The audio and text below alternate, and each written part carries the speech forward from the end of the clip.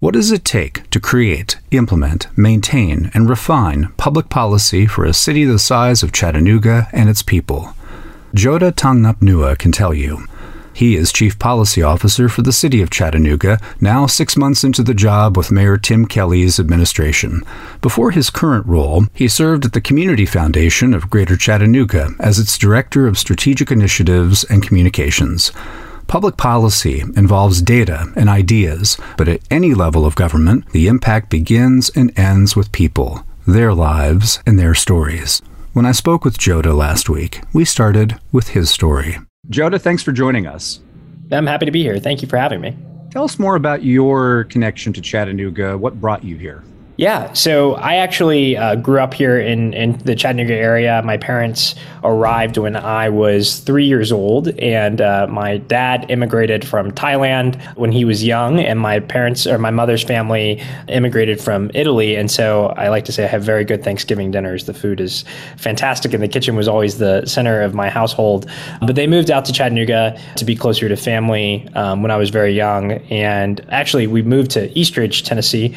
And so I grew up in a working class family. My dad worked 2 jobs, and I always remember him, leaving the house at 7 a.m. and coming back at 9 o'clock at night. And he worked at UPS and for Mike Collins and Associates, and doing tough, hard work. And they worked really hard to make sure they could get ahead. And that's the promise of America was very real to them. This idea that, if you worked hard enough, you could climb up to the next rung of the ladder for opportunity. And fortunately for them, they were able to make it. And I have 2 younger sisters, and we're doing great. And, one of the things that struck me, though, as I got older was that for as hard as my parents worked, and, we were all right and making it, and it wasn't always easy, but, we managed to do just fine. I saw that there were a lot of neighbors of mine or friends of my parents that worked just as hard, but they got left behind by an economy that wasn't really working for them. And so I got really passionate about what does it take to make opportunity available to more people in my community. And so that's really how I started getting involved, and why I got involved in Chattanooga and the civic community here in the city. And what attracted you to policy specifically? Yeah, it was kind of a roundabout way. So when I was actually in high school, I was involved in a startup called Breaking News, and it was on Twitter. And we had this novel idea, or at least it was novel in 2010, to start doing breaking news on Twitter. And then quickly thereafter, we realized that was something that people were interested in. This was like in the early days of Twitter. And we grew to over 1 million followers, and me and a couple of friends managed to attract the attention of some major news organizations, and eventually MSNBC acquired the company. And from there, I got really excited about how public decisions were made, and I got to cover in that time some major decisions that were happening in Washington. We were obviously going through an economic recovery after the recession at the time. And so for me, policy was always at the root of how we created opportunity in America, and why the rules of the road were the rules. And it was also this process of how do we decide collectively what our community ought to look like and what were the values that underpinned them. I also began organizing when I was in college, and then continued that work afterwards. I remember knocking on doors out on the West Side, fighting for affordable housing, and really making sure that community was included in the prosperity that Chattanooga was starting to experience, or had been experiencing for many years. And so I had the opportunity, thanks to a lot of really thoughtful community leaders, to really get to know Chattanooga's opportunities and challenges. And so policy always seemed to be the area where people felt was at the root of why we arrived at where we're at, but never really understood, or there was a lot of opaqueness, or there wasn't a lot of clarity about how those policies were created or what we could do to make conditions better for our neighbors. And so that really intrigued me, and I decided to pursue a degree in it, and then ultimately ended up working on sort of the edges of policy at Lamppost Group. And then I was thinking about how do we build a startup community and an emerging entrepreneurial ecosystem in our city, and realized that too was connected to policy. And from there, really started to lean into urban policy for not just Chattanooga, but for mid-sized cities across the country. And for urban policy, the attraction is it's closest to people in their everyday lives. You can see the impact almost in real time. That's right. So one thing that always struck me about cities was that there wasn't really a Republican or Democratic way to pave a road or to pick up the trash. As Mayor LaGuardia of New York would say. That's right. And, one of the things that was really exciting is that you could pull together coalitions of people who would never want to be in the same room with each other in any other political context to pursue a common goal. And it became very clear that local policy was the opportunity for Chattanooga, but for other cities to really come together and think about how do we bridge the gaps between the two parts of our community, the ones that have experienced quite a bit of prosperity and have ready access to opportunity, and those who have been left behind. Whereas that context and that conversation might be much more difficult to have at a national level. The other thing about mid-sized communities was that this was really a testing bed or a small petri dish in which you could try lots of things and see what worked. And you could do it at a relatively low cost. And local elected officials are deeply embedded and they're very close to their community. And so you could hear instant feedback on the kinds of ideas and policies that you were launching. I think a good example of that is we were toying around with the idea of really curbing predatory lending practices. So payday lenders is something I spent a lot of time on at Metro Ideas Project. And I'm sure we'll talk about that more in a little bit. But we were really thinking about what does it take to curb or reduce the number of payday lenders in a community because they offer a product that ultimately puts people further into poverty. And we came up with a wide range of policy solutions. And what I found was that certain cities were more inclined to jump at it because they had bigger problems with payday lending, but they also wanted to tweak them. And so all across the state of Tennessee, Nashville, Chattanooga, Memphis, they all passed payday lending resolutions or ordinances, but they all looked a little different. And I always thought that was fantastic that you could model policies that matched their communities and matched the challenges that those places were facing. But each of them learned different lessons, and that could be lessons for maybe the next city as they were trying to tackle those challenges in the future. So I just thought, whereas in maybe Congress or in the executive branch of federal government or even at the state level where so much partisan politics had to be considered and the process was so lengthy to even begin to imagine what that change could look like, at the local level, you could turn things around much quicker and you could build much broader coalitions for that kind of change. And you made a run for office. You had an experience in partisan politics. What did you take from that experience, and how do you think that deepened the work that you have done since, all under a nonpartisan banner? Yeah. So it was, I always think about it as kind of a crazy decision, but it was one of the most rewarding decisions I've ever made in my life. I ran for state representative in Tennessee's 30th State House District. So that covered East Lake on the farthest western side of the district, and it moved all the way from East Ridge, Missionary Ridge, East Brainerd, all the way out to Appleton, Tennessee, and so in sort of the further end of the county. So it included parts of the city and parts of the unincorporated bits of the county, and also some smaller municipalities where I grew up. And one of the things about running for office is that, particularly with a letter next to your name, I had a D next to my name, and I ran as a Democrat, but it was a pretty heavily Republican district. It still is. And one of the things that I was really proud of is that we ran an ideas-focused and solutions-focused campaign. And I was really proud of our team because we started, in January of that year and talked to tens of thousands of people. We knocked on over 25,000 doors. And I think what I learned in that experience was that we are a lot closer together than we are further away. And I know that because I would sit at people's doors when they first question almost every single door was, are you Republican? Are you Democrat?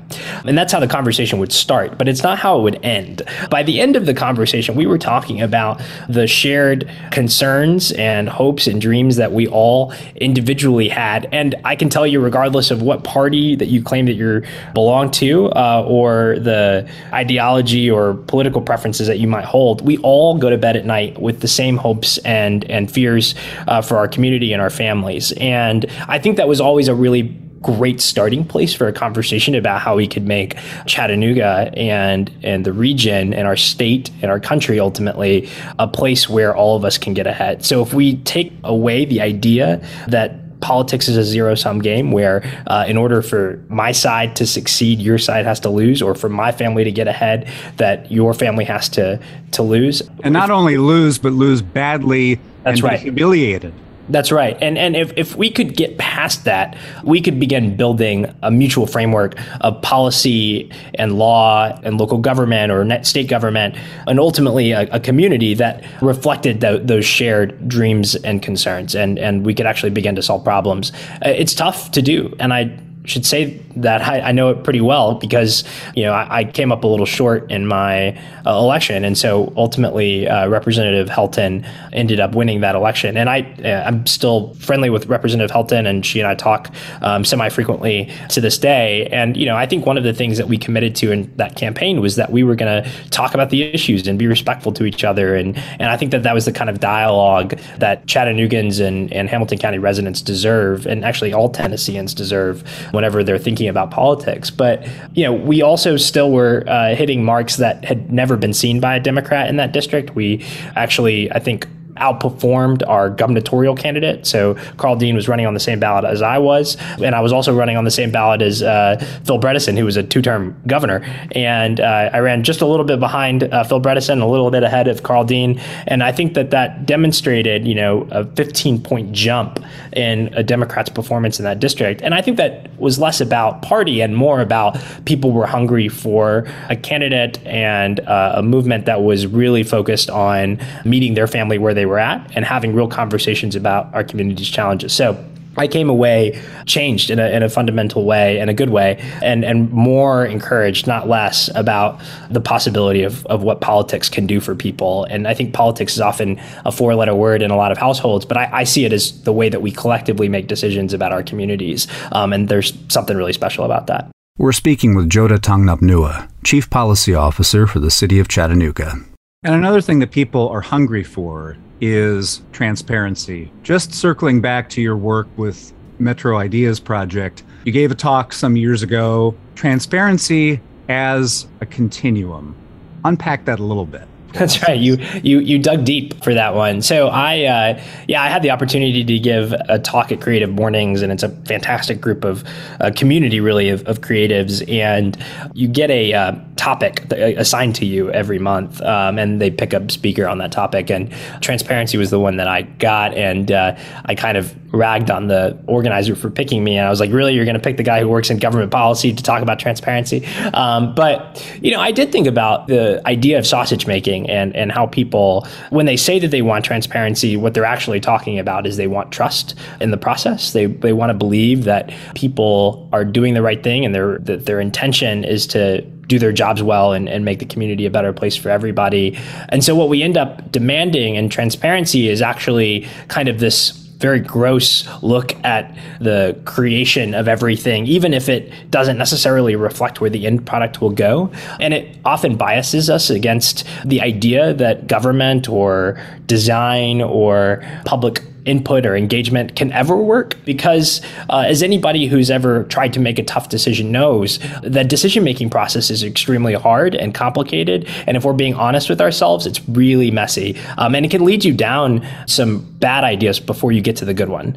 And I think that whenever we talk about the value of transparency, and this is something that I'm thinking a lot about at the city, is how do we make sure that we are fulfilling our obligations to our neighbors and residents and being transparent in what we do, but also that we are creating a process where good ideas can flourish and that where we can be intellectually honest with one another about our disagreements. And sometimes that means having trust in one another and building that trust, which certainly comes over time. It's not sort of granted automatically, but to really work through difficult problems. And that means creating spaces where we allow people to say the messy thing, even if it hasn't been entirely wordsmithed, or to be wrong and to be graceful in that space. So that way we can get to a better result. And that's really was the focus of that talk. I think it's on YouTube if folks want to go take a look at it. I'd have to do a refresher myself to even think about all of the points I made in that. But I think, where I came away with is that transparency is a good goal, but it's not the end result that we're aiming for.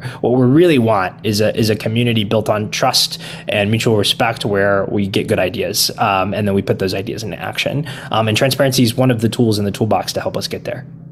You think about the toolbox all the time. In your new role as Chief Policy Officer of the Kelly administration, coming to city government from the Community Foundation, this is a brand new position.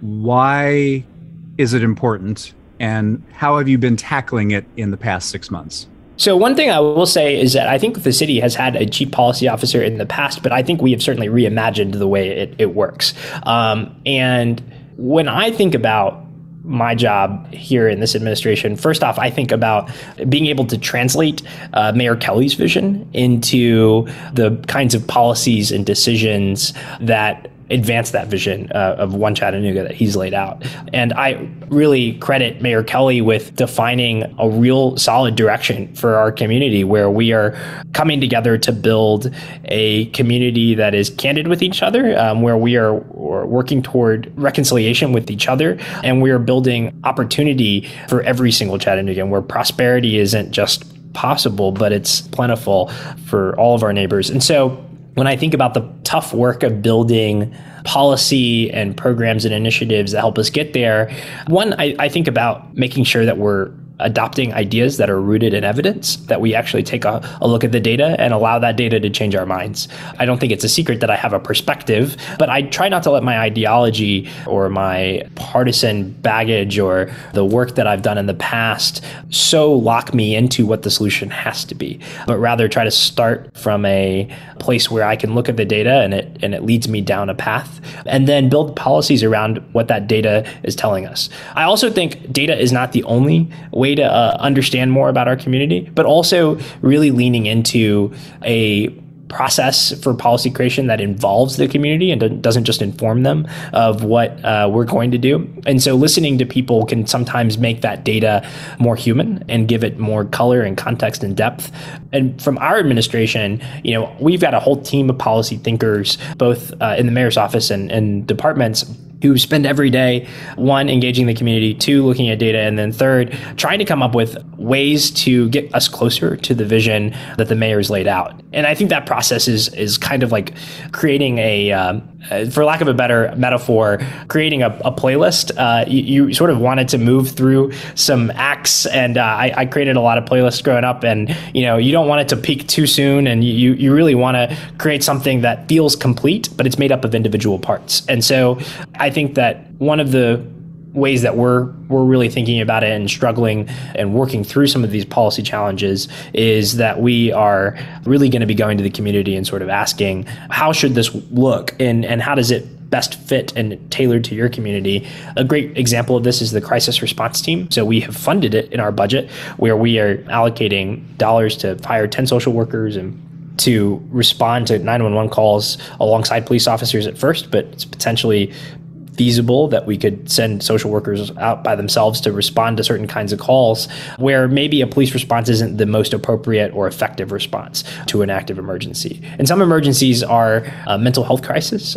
Some emergencies are things you absolutely need a police officer there for, because the situation could go south really fast. But learning what that crisis response team will be doing and how they're engaging residents and managing a crisis will be something that we seek community input on. And so we had an idea, we saw some best practices, we saw the data, we're going to be talking to the community about building it out, and then we're going to try some things, and then we'll go back and fix the things that inevitably will need improving, and then build off of the success that we see. So I think that's a perfect encapsulation of how we're seeing how I see this role, which is taking a vision, building some ideas around it, and then moving through an iterative process to actually create really good policy that reflects what the city of Chattanooga both wants to see and also addresses the real challenges that we face as a community. And all along, you have to be responsive to events. The administration took office days after the runoff. During the pandemic, we have had now the Delta variant, a reorganization for the city, budget process, That's right. and on and on and on. What's one lesson learned, you think, from you and others on the team looking back at the past 6 months? Yeah, so you're right. You do have to respond and be responsive.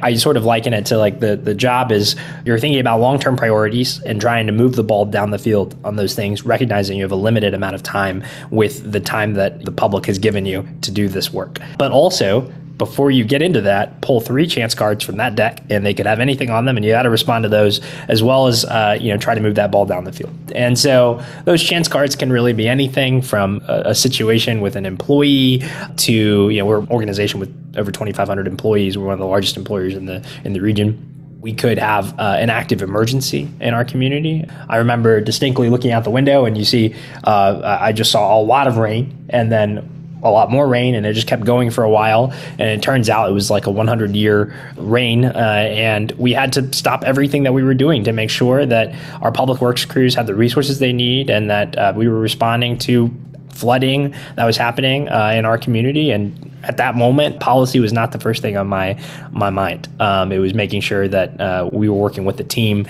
to respond to this challenge in our city. And I think that one of the lessons I've learned is you've heard the phrase personnel is policy. That's true. Personnel is also competency. And so having smart and dedicated public servants next to you is irreplaceable. I think political leadership is essential. It gives you the will and confidence to go do big things. But those political leaders need really smart and thoughtful and responsive people alongside them. And so I have built a tremendous amount of respect for folks way down the org chart that you never hear about in the newspaper who do their jobs every day, and they do them very well. A great example of this is recycling. We had to suspend our recycling because we just ran out of drivers because we didn't have a pay structure that allowed the city to be competitive. And that's something that the Chattanoogans felt and are feeling. And so whenever I think about the key lessons I've learned in this job so far, and it's been a short period of time, I'm sure I'll learn more, it's that don't ever underestimate the value that individual employees up and down the org chart, regardless of their title, can bring to the city, because over 80% of our budget, our operating budget, are salaries. And I think a lot of people criticize government for being top heavy, but when you realize that 80% of what we do is people, and we deliver services, whether they be trash pickup or recycling or firefighters or police officers or the person processing your permits or folks helping you find a job or nurse navigators helping you make a decision about healthcare in your community, that is what a city does. And certainly it's flashier to see the parks being built or the roads being paved, but we are in the business of people and building a community, and we couldn't do it without the staff of the City of Chattanooga that are here regardless of which mayor is in place. And so I owe a deep debt of gratitude to them, and I think that the lesson that I've learned is that they're irreplaceable in a lot of ways. All right. Joda, thanks so much. Thank you.